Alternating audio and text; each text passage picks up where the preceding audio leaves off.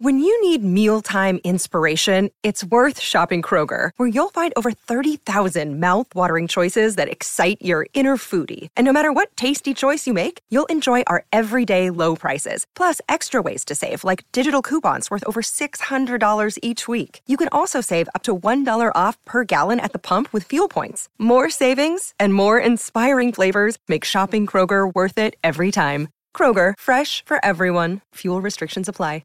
With threats to our nation waiting around every corner, adaptability is more important than ever. When conditions change without notice, quick strategic thinking is crucial. And with obstacles consistently impending, determination is essential in overcoming them. It's this willingness, decisiveness, and resilience that sets Marines apart. With our fighting spirit, we don't just fight battles, we win them. Marines are the constant our nation counts on to fight the unknown. And through adaptable problem solving, we do just that. Learn more at marines.com. A couple of hours after we recorded today's podcast, the devastating news of Bob Willis's passing was made public.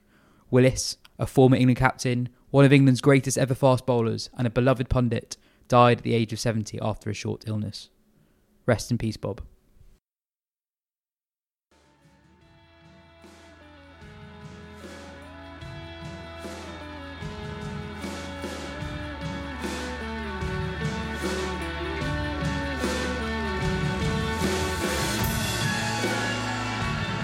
Hello and welcome to the Wisden Cricket Weekly podcast. Before we start the show, how does the offer of free beer sound to you? As a loyal listener, we'd like to reward you with just that, free beer. Thanks to our friends at beer52.com, you have the opportunity to sip 8 free exclusive craft beers from all around the world. All you need to do is go to www.beer52.com/Wisden and cover just £4.95 for the postage. What's more, Wisden Cricket Weekly podcast listeners get 2 extra free beers, so that's a total of 10 free beers. It's an incredible deal. We've had them delivered to the office already. You also get a free 100-page magazine and snack too. So make sure you go to www.beer52.com/Wisden to get those 10 beers, magazine and snack delivered to your front door for just £4.95. That does sound amazing. Anyway, on with the show. I'm Yasir Shah, and with me today is Wisden's Ben Gardner and the magazine editor of the Wisden Cricket Monthly magazine, Joe Harmon. Welcome. It's December. You feeling festive? Looking forward to the Boxing Day tests? Yeah, I've actually ordered some beer52.com /Wisden beers as a present for someone. So. Really? Yeah. It is genuinely quite an incredible deal. Yeah. Let's talk about cricket. We're going to start with my moment of the week. Joe Denley's drop catch was one of the worst drops of all time. Still makes me cringe. Yeah, I've watched that at least 50 times. Yeah. And it's every time I think surely he's going to catch it this time. It was really, really dreadful. It reminded me of my worst moment on a cricket field where I was fielding at mid-on and I had a catch about as easy as that.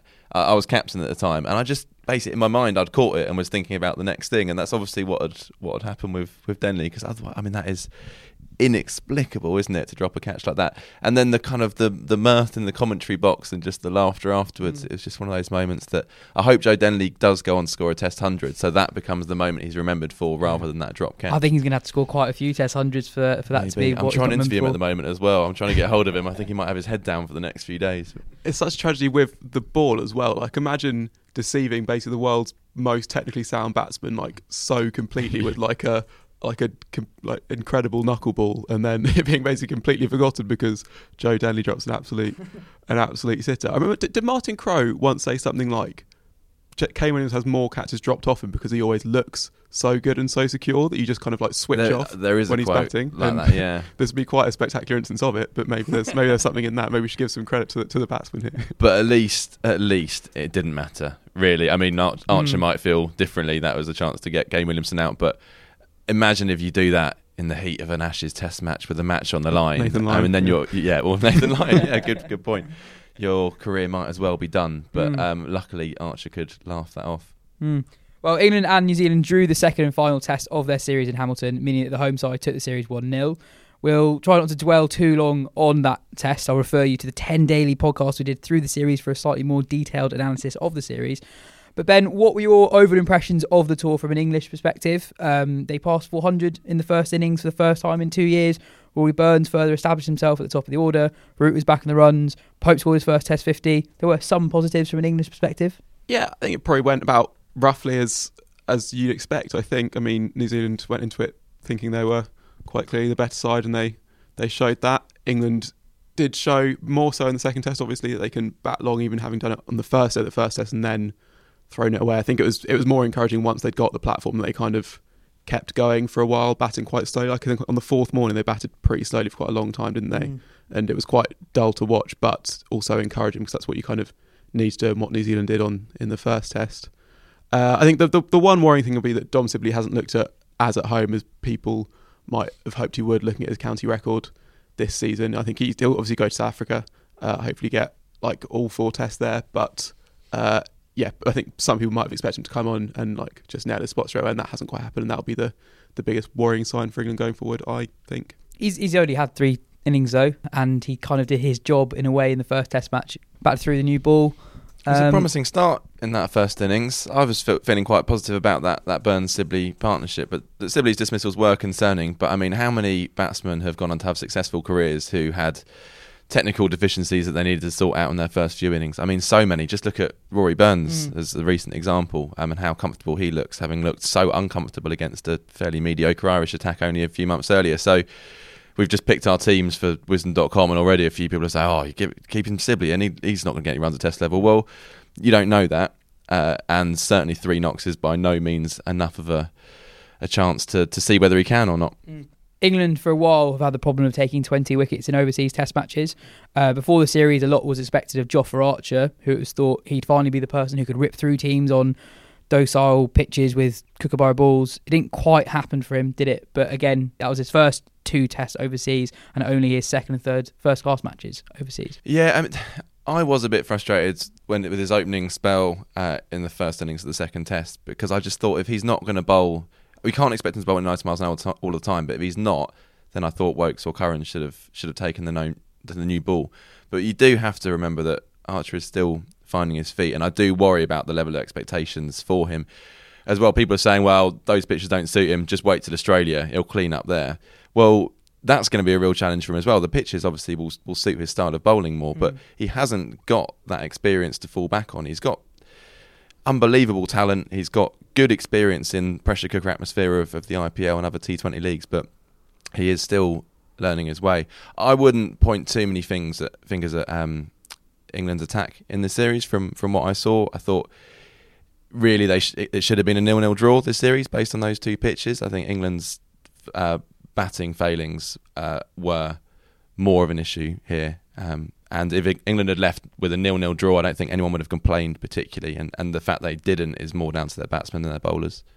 Yeah, I think the new ball point is an interesting one. You look at Australia, Pat Cummins is their best bowler, and he doesn't take the new ball because he doesn't need it as much to be successful. But for me, the thing that was most concerned wasn't the pace of the new ball. It was on the third morning of that first test when Joe Root delayed introducing him, and it felt like if there was ever a moment where you wanted someone of Jofra Archer's speed and skill set to just kind of like crank it up for 5 overs when he's in a really well set, it was then, and he just didn't do it. And it's just I just can't really work out why if he does need something to get him going to get to actually reach those speeds, or why it was just odd basically.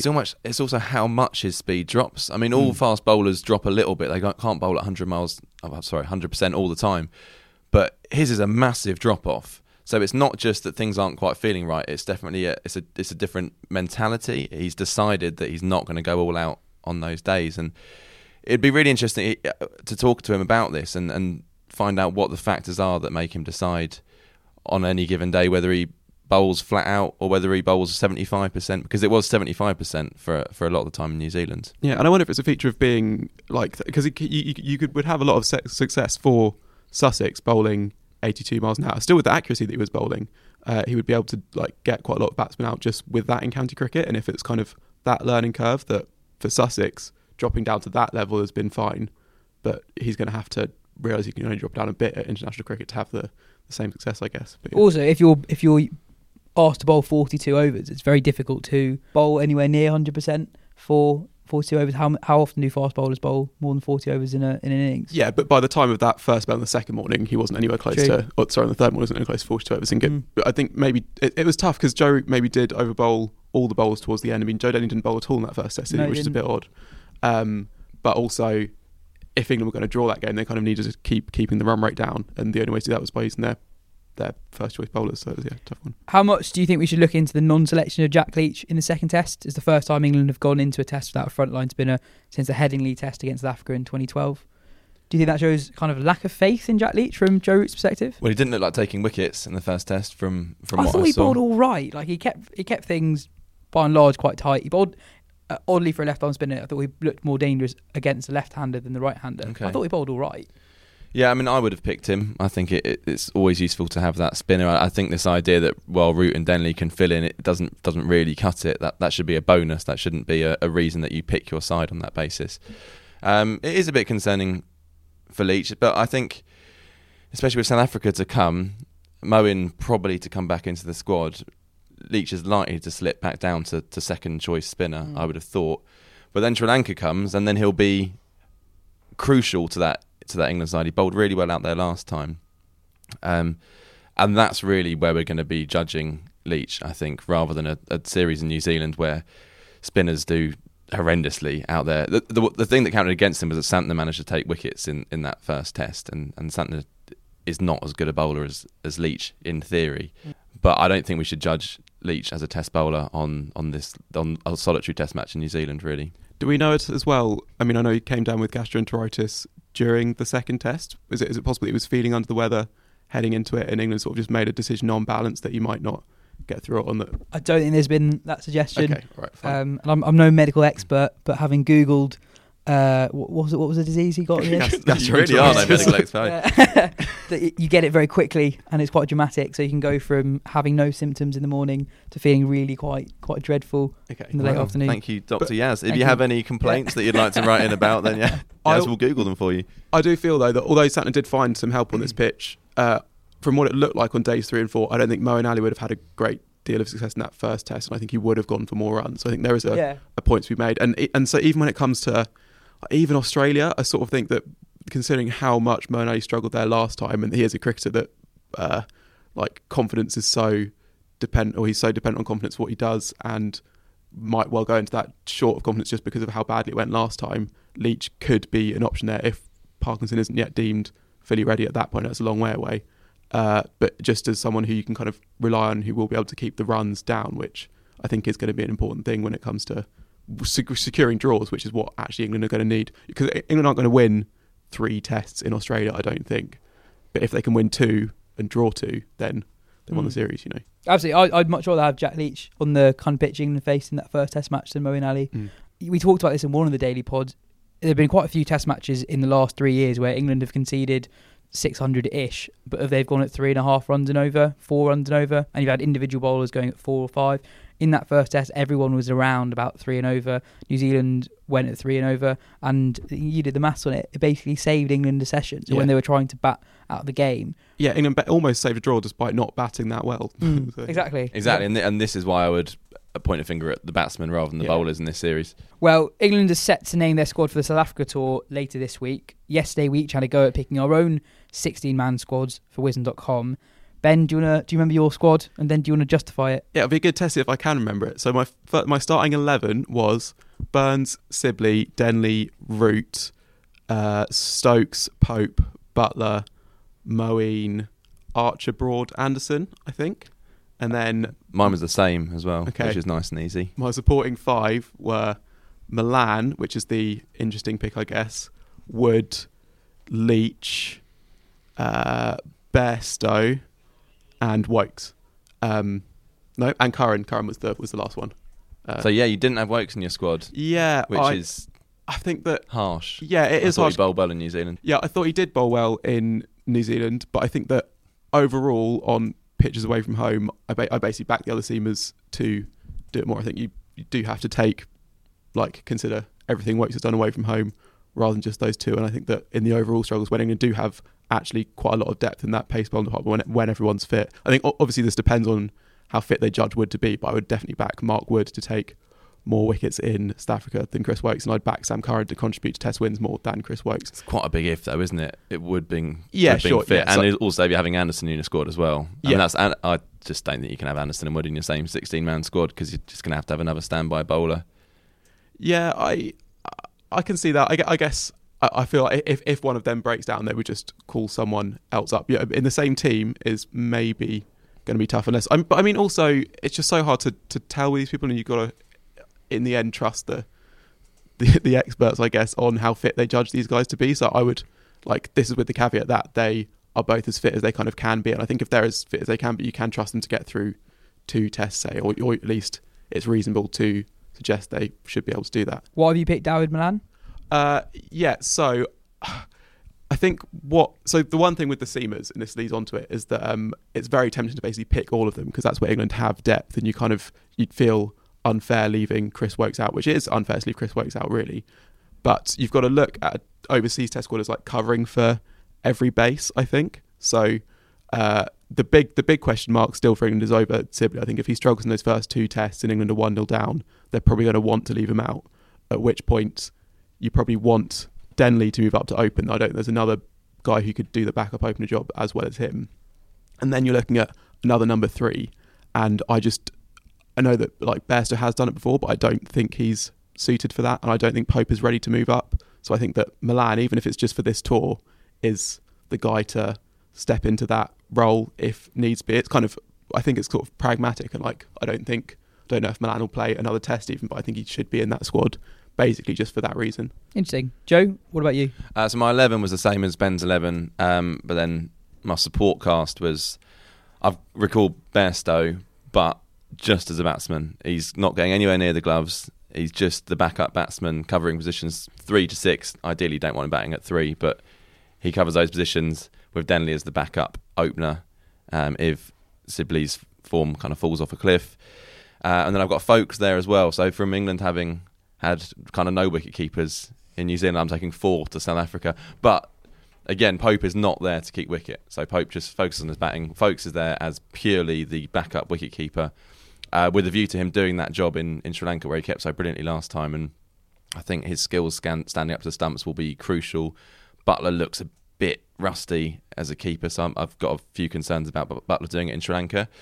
And then I've got Leach as my backup spinner, and then Curran and Woakes. And Wood is obviously so tempting to pick, particularly when you think back to what he did in St Lucia. But he hasn't played in a long time. I'd focus on getting Anderson fully fit, having the rest of the Curran and Woakes fully fit backups, and then you've got Wood on standby if he can prove his fitness. And it's a 4-test series, so there is a chance for someone else to come in if needs be. So who bats 3 for you if Denley does have to move up to open? Well, it would be between Bairstow and Pope, which is neither of which is ideal. But I go into that series as Sibley as my opener for four tests. I know things can change quite quickly, and if it looks like he's not going to buy a run, then maybe you do have to look at it. But that's still not very many innings. If he gets through that whole series with 3 innings in New Zealand, that's still barely enough to judge an opening batsman on. So I would go in there thinking Sibley plays all 4 tests. Denley comes in if there's a broken finger as an opener, and then you've got Pope and Bairstow potentially coming in at 3. Fair enough. Yes, your squad? Very similar. So I've got the same top 7 as you guys. Then my 8, 9, 10, 11 are Moeen, Jofra, Mark Wood and Jimmy Anderson. And my reserves are Ben Folkes, Jack Leach, Stuart Broad, Chris Woakes and Sam Curran. So I've picked all the big name seamers. I put Wood straight into 11. I think if they are fit, they are the most exciting 3 pace bowlers we have away from home. I think they could be the most damaging as well. I'm taking all the bowlers because you got 2 sets of back-to-back test matches, so I think you're going to need the reserves. Yeah. I see your point about who bats 3 if Sibley gets dropped and Denley goes to the top. Folkes is my backup batsman and he's my backup keeper as well. I think he would not disgrace himself as an emergency number 3 if really to. Every time he's played for England, he's never let them down. He's got a solid technique. I think he'd be fine. Yeah, I personally think that's a stretch to suggest Ben Folkes could be a test match number 3. I mean, he averaged 27 for Surrey with the bat this summer. I think that does. I think people are taking that number at face value too much, because I think there's no way that can't have been dented by him doing so well for England and then basically being told he's never going to be picked again because the guys from 4 to 8 are all undroppable, no matter how badly they do. But I think that Folkes at 3. I think if Folkes is batting at number 3 at any point in the series, I think England are probably on their way to losing the series. Personally. No, yeah, 100%. But I don't think there's any difference having Ben Folkes or Or Bairstow, yeah, I see that at 3. Yeah. We've just come round to the point we already knew that England don't really have that many options at number 3, and Denley's done better than most would expect. Apart from Dad Milan. He didn't do that well in his Test career either, so I don't think folks was that much worse. I think the South African pitches, I think, could suit him. He's played some first-class cricket out there as well. He's obviously in really, really good form for Middlesex and really good form in T20 cricket, which seemed to have an impact first time around in Test cricket. And he also, I think the fact that he's had a bit of sort of criticism of him could well serve to fuel him if he does get a recall. What did cricket writers do when England were good? Because we just talk about England's sides all the time. And I was around in these olden days. Yes, and talked about why Ian Bell only got hundreds when someone else got 100. That was basically we just wrote that the whole time. But it was when England just picked the squad at the same time. Then you come to like, who do we put on the front of the magazine? It's like, well, we've done everyone loads of times, and then.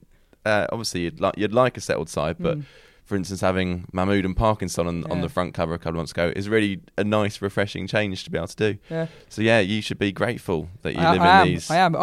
It was the fact that we all chose the same top 7 that made me think about that. It's like, when was the last time that 3 of us would have agreed on the exact same top 7? That's partly though because they've sort of landed on that top 7 and not had a long enough Test series in New Zealand to drop anyone. So it would be absurd to kind of mix it up now. That's very fair. Which point out as well. So I think one of the 5 of us picked Zach Crawley, and one of us picked Mahmood, and none of us picked Parkinson. But I think there's probably a feeling that for those guys, there's going to be more of a learning experience playing for the Lions than playing like sitting on the bench in a Test series, basically. Which that's.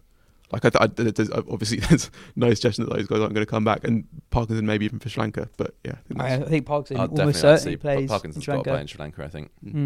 Elsewhere in international cricket, Australia and Pakistan contested the second and final test of their series in Adelaide. Australia won the game by an innings. There were 2 standout moments really. David Warner scored an unbeaten triple century and was declared on by his captain Tim Paine with a world record in his sights. The other notable moment was Yasir Shah, the leg spinner. He scored his maiden Test century in Pakistan's first innings. Which one were you more excited about?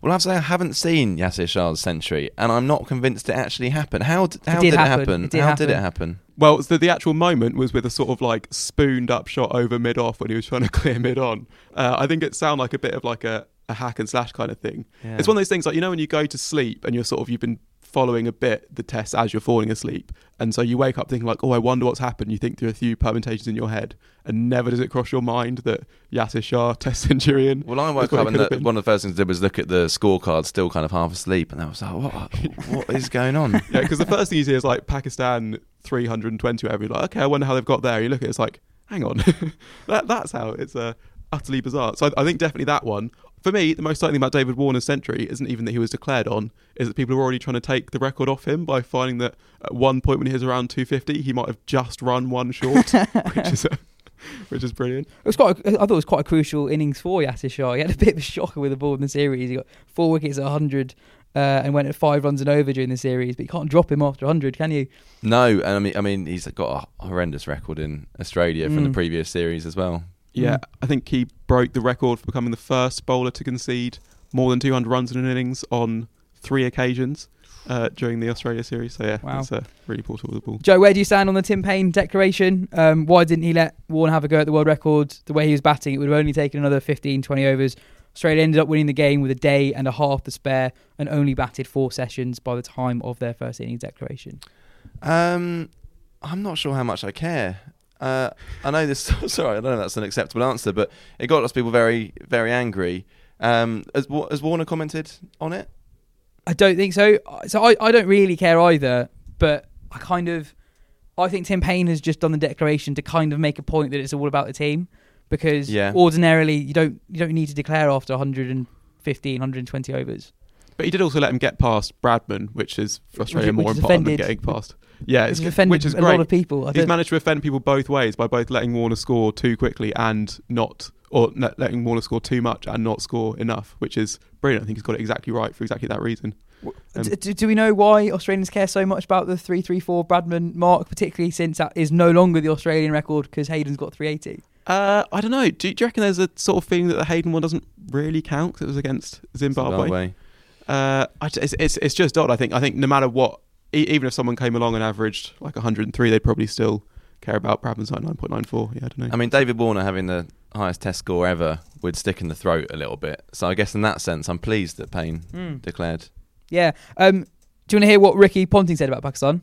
Yes. Yeah. They have been poor. Their bowling attack is Can terrible. you not do it in a Ricky Ponting impression? No, I can't really do it. No, please don't. They've been poor. Their bowling attack is terrible, really, for a test attack. I'm not sure I've seen a worse bowling attack on our shores in a long time. It's been quite... I think England's attack from the last Ashes series are pretty pleased with that. Like, yes. It has been quite a dramatic collapse from Pakistan. They were the number one ranked side in the world just 3 years ago. They're now 8th. What's happened? Yeah, they just keep losing series. And I think, I mean, as concerning as this will be... Oh, no, so they never win test series in Australia or test at all or don't lose test at all. And there were some like positive signs with the bat at least that maybe one day they might draw one. I think more concern for them will be that they just lose at home in the UAE now fairly regularly. I mean, they struggled to get past like a pretty weak Australia when they toured and then lost to New Zealand. I mean, a lot of their batsmen are quite out of form. Asad Shafiq hasn't quite kicked on in the way that people hoped he would, and Azhar Ali's form has just completely fallen off the table at times when you kind of expect them to kind of step up into that top realm of test batsmanship. Babar Azam had a good series. He did, yeah. So, I mean, I guess you'd kind of hope that the same thing doesn't happen to him and that this is now the start of him. Because, I mean, people were saying, I mean, not quite to the same extent, but I remember when Shafiq toured England and had a pretty good series here, people were sort of saying that he looked like the most technically sound batsman in the Pakistan lineup and maybe kind of like one of the most technically sound in the world, and it just kind of hasn't quite happened for him. So, yeah, I mean, a lot rests on Babar Azam, and obviously he can't do it all by himself. And if it's just Yasir Shah sticking with him each time, it's going to be a few more test series of each yet. I mean, no one really had high hopes for them in that series, I don't think. And it will be instantly forgotten if they can win at home, at actual home, in front of their home fans against Sri Lanka this month, which should be a really good series. I think they're two sides that have got some exciting players, but also quite flawed in different ways, which should make for a really good, I reckon, some topsy-turvy test cricket. Sri Lanka have picked a full strength side as well, which is important because they didn't for the T20s, and the ODIs still won the T20s. But yeah. Roshan Gida has written an excellent piece on wisdom.com. It's our read of the week. It's on whether Sarfraz can return to the Pakistan side despite the emergence of Mohammad Rizwan. Rizwan had a really good series with the bat. He scored 95 in the first test at Brisbane. But as Ben you alluded to, Azhar Ali had a really, really poor series. So Yeah. And Sarfraz scored runs in the Pakistan domestic competition as well. Well, yeah, I think Ricky Ponting, it's just tearing into Pakistan, was really, really critical of Azhar Ali's captaincy. And yeah, Azhar Ali, I think he averages less than 30 since the start of 2017, which is quite stark for someone who's got a test triple 100. Well, he was pretty much the test opener in the world at that point, best test opener in the world prior to that run. So for him to be going through that form, and then that's what Russia does, for him to going through that form, and then to give him the test captaincy as well, just seems like an ask too far. I don't think there's really a suggestion that Sarfraz will get any of the captaincies handed back, but if he had been in the side, I think the feeling was that you needed like a clean break from him, perhaps. But if he had been in the side, it might have been that he was able to take some of the leadership burden off Azhar Ali a little bit, which I think there is a point for. Also, I mean, if he's scoring a lot of runs in domestic cricket, obviously this is just 100, but he obviously sees at the start of something. I think, Roshan says in the piece, he told reporters afterwards, like, it's great to get back to form in domestic cricket, like very much implying, like, but now I can go back and do the proper stuff. I think it depends on a lot of Misbah, who seems like he is basically all powerful there at the moment as the selector and coach, and that was basically his first big decision, was to get rid of Sarfraz. And if there's like, it would be a bit of an about turn, but I think maybe a good one. Like, I think that you kind of they probably need all the experience they can get at the moment. And if Sarfraz is back in some sort of form, we know he's a brilliant batsman as well when he is in form. So I think that might be a good option for them to take. Yeah, I'm just waiting for Misbah's inevitable return to the playing side. Oh, that'd be glorious, wouldn't it? Or just fielding in a Collingwood role, sort of. Yeah. Elsewhere, West Indies beat Afghanistan in a one-off test in India. Rahkeem Cornwall took 10 wickets in the match. The big man, who described himself as more of a batsman than a bowler, was key to what was actually quite an impressive win for West Indies in tricky conditions. Afghanistan had beaten Bangladesh quite recently. West Indies' next test match, any guesses when it is, who it is against? Oh, should know this, shouldn't we? They've got Ireland at home, but that's just limited. They're playing over stuff. India in one-day cricket, aren't they? So their next Test match is against England at the Oval in June. Right. So that should be quite a good series, I think. I mean, given how West Indies did against England the last time England went to West Indies. Yeah, and and how England are struggling at the moment as well. That should be quite an exciting series. Joe, what's your moment of the week? My moment of the week was I seem to be making my business talk about Shropshire cricket every time I come on the podcast. So genuinely, we hadn't mentioned Shropshire once in over a year of doing the podcast. Yeah. Now we haven't mentioned them on Now I talk about nothing else. It's the third time we mentioned them in the last 3 weeks. So yeah, the latest big news out of Shropshire cricket is that they have signed Simon Kerrigan, one-time England spinner, very successful at Lancashire for several years. Obviously had that nightmare here where we sit at the Oval in 2013 where Shane Watson just biffed him all over the place and Kerrigan was throwing it head height and it was bouncing twice and never played for England again, but a lot of players have only played once for England. A lot of them go on to have successful county careers after that, but Kerrigan just never really recovered it. It was a really sad thing to see. It was an awful experience watching that unfold, and I think it's worth remembering at the time that he wasn't a wild card pick. He was the form English spinner and had been for a couple of years, and actually the controversy really was that he hadn't been picked earlier rather than the fact that he was thrown in for this Test series. But I did recall as I saw the news that Kerrigan's kind of trying to not exactly revive his career but try and take some enjoyment from cricket and play at a slightly higher level because he's playing club cricket for much of last year. And he's only 30 as well. Only 30, yeah. But I did recall I was ghosting Mark Butcher's column during that 2013 Ashes series and he said when Kerrigan got picked, he said, I just don't think his action is that of a Test match spinner. Just doesn't think he looks durable enough, doesn't look repeatable enough. And I remember thinking at the time that seems harsh because Kerrigan was taking 50 plus wickets every season. I mean, how many spinners do that now in county cricket?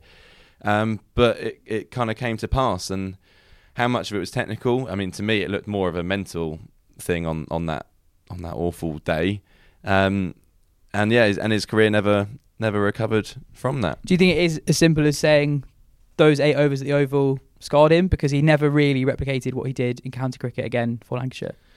It's really it's impossible to say without speaking to him, and it'd be a really interesting interview. I don't know if he's up for speaking about these experiences. I wouldn't blame him at all if he doesn't want to. But spinners do have, it does happen to spinners. I mean, I was thinking also that column that Mark Butcher said he didn't think Kerrigan should play. His pick was Adam Riley of Kent at that time, and I mean he's had a similar experience over the last few years at Kent. Barely got a game.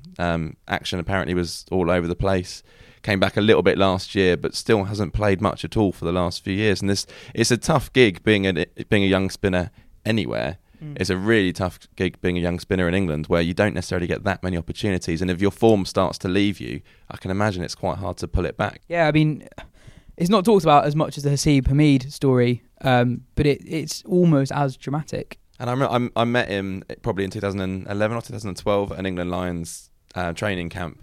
And he was like life and soul of the party, cocky, but like in a nice way, kind of cheeky chappy, bouncing off the walls. All the players seemed to love him. So you wouldn't have looked at him and thought then that this is a player who would suffer from a crisis of confidence, which is what seemed to happen. I think the action point is an interesting one because I think it can be both sort of technical and mental. One these can things. lead to another, right? Yeah, like if you don't have enough confidence in your action or if there is sort of a weakness in it, then it can be that much harder to repeat if you are suffering a bit of a confidence blow. So I think that's it's an important one that I hadn't heard, but yeah. But he effectively bowled Lancashire to the county championship title in 2011. Yeah, so he would have only been 22 at the time. Took 9 wickets against Hampshire, which was a massive win, which kind of led to them winning the title. So I don't know enough about spin bowling to comment really, but if the flaws in his action were that obvious, how was he so successful in county cricket? I don't really get that. And doing so well at a young age, quite often spinners don't peak until their late 20s. Yeah, I mean, he should 30s, be peaking now rather than yeah. getting a new gig at a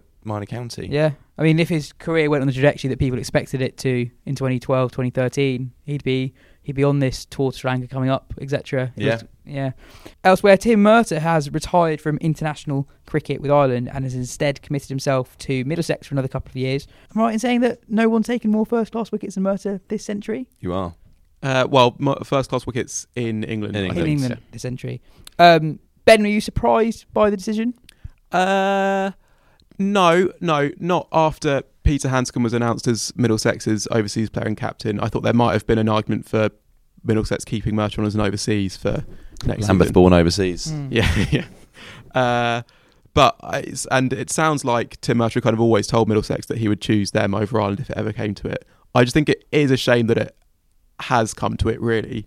And I think it's interesting. I mean, as you say, Lambeth born now affects, in a way, having kind of his ability to work restricted in the UK. It would have been an interesting legal case if any of the Irish players had chosen to challenge it, I think, is the indication that you get from looking at what people who are more involved in the situation say about it. But I know Cricket Ireland felt that it was something for the players to challenge and not them. I think a lot of the players have maybe just felt, well, I mean, is it worth the trouble? I can kind of make a living doing either, and I'll just make my choice and make my peace with it. So I think the ECB have, like, they've dodged something kind of either way. I mean, even if they'd won the legal case, it would have still been, I think they'd have had to make the argument for why it was a good thing strongly in court, and I don't, or at least people would have asked that question, and I don't quite see what harm it does, considering how few Irish players would be playing in county cricket. There's an argument that in the long run this could be good for Irish cricket, because their first class system is going to have to now stand on its own feet and produce players. And that is an argument that Warren Dutram, yes, the Cricket Ireland chief executive, is he chief executive? I think that's right. Yeah, has made himself as well. So Ireland do see some potential benefits, but there is something odd about Tim Murta, Lambeth born being yeah. I think what you said as well, Paul Sterling said that when he made the decision the other way. Yes, yeah, he said, yeah, it's, did he use the word baffling for the decision, which is, yeah, I think, but Paul Sterling as well we might not have seen the last of him in county cricket. I think there are some murmurs that he might play for Middlesex as an overseas in the T20 Blast, which I think would be a nice kind of almost ending to this whole story, that Irish players now can't play as non-overseas, and some of them are now good enough. Obviously, we had Boyd Rankin last year as well. But yeah, and this is it as well, because we're talking about it's a sad thing that Ireland are losing the services of someone like Murta, but actually it's a sad thing for county cricket to lose someone like Paul Sterling, who's been consistently one of the most exciting batsmen in certainly in T20 and 50 over cricket too over the last few years, and that's a real blow. Like, county cricket can't really afford to be losing exciting talents like that. Yeah. I guess for the ECB they might say that Paul Sterling is no different to a Colpack player in a way, and is like taking an opportunity away from someone who would be able to play for England if required. And maybe there's some merit to the argument, but yeah, I agree that on balance it's a blow for county cricket. It would be quite interesting if a player did pursue to take legal action or whatever, because Tim Murta is somebody who's got a guaranteed county contract if he chooses to play for Middlesex. Paul Sterling is somebody who can make a lot of money around the world playing in T20 gigs, so it's not, I guess, essential to his livelihood, whereas it might be the case for some younger players who have perhaps not played much county cricket yet. Yeah, well, I wonder, Stuart Pointer's the other one that's chosen to play county cricket rather than Ireland, and I mean, his overall record is not as impressive as either of those two, so he is one that will need to do more to justify contract extensions or team moves and stuff. So he's one that you might. I don't know if he lost a county gig, if he could just go back to Ireland. I think that seems to be the case with the Colpack players in South Africa. So I imagine that would be the case with him. But yeah, that's I agree. It would be very interesting for anyone to challenge it. We'll finish with some IPL auction news. Joe Root has not put himself forward for this month's IPL auction. Is this to get a break, or do you think he knew that he probably wasn't going to be picked up? Feels a bit like Andy Cole retiring from international football when he hadn't played for about 5 years. I don't think Root was going to get a gig in the IPL. He played in the Big Bash, didn't he, last year, and didn't go particularly. Was that last year or 2 years ago? Yeah, last year. Last winter, yeah. Didn't go particularly well at all. I don't think it would have been at the top of most wanted lists in the IPL. That said, I'm sure there was also taken into account the fact that he needs a break at some point. He, more than most of this England side, looks understandably tired, certainly did after that World Cup. So I think a break will hopefully do him some good if he does indeed get a break, or play some county championship cricket for Yorkshire. Agree with that? Yeah, I do. I think we might be seeing the doors just close, not on because he's not good enough, but just because the opportunity is going to get to play T20 cricket on Root's T20 World Cup ambitions. I mean, he's not going to get much chance to play the T20 Blast. He'll be playing for England. Similarly with the 100, he only gets to play a few rounds of it, I think. And then if he gets if he gets rested from some T20Is, or even if he plays them, that's still not going to be a whole heap of opportunities in which he's basically going to have to get a few scores to justify his inclusion in that squad. So I think almost because of opportunity rather than whether he's good enough or not, he might miss out on that squad. And this is the latest sort of step in that direction, I think. And Milan doing so well in New Zealand. I mean, it seems like they're vying for one spot, really, doesn't it? You think in that squad? Yeah. Maybe in the team rather than the squad? Yeah. Possibly because, people are suggesting Vince might get in that squad as well, and he has a similar sort of role to play. But England are also just stacked in that particular slot. And it might be that even if Root is in one of the best 2 or 3, that it's best for English cricket as a whole if he does just stop playing T20 so that he can get the breaks he needs to flourish in the other 2, I guess. I kind of feel because Joe Root is Joe Root, if he gets one significant score in T20 cricket or in the 100 between now and the announcement of the T20 World Cup squad next year, he will go. It'd be quite hard I think it's quite hard from an English player to drop Joe Root, given how fundamental he is to all of the cricket. Yeah, although Morgan has shown himself to be quite ruthless. Morgan will want his best team there, and he might well think that Root is in that in that squad. But if he doesn't, there will be no. They won't take reputations into account. He'll just want the best players around him. Well, that's all for today's show. Don't forget to head to beer52.com/wisdom to claim your 10 free beers. If you enjoyed the show, please tell your friends, and if you're feeling extra nice, please leave us a 5-star review on the podcast app of your choosing. Cheers. Smack the magazine.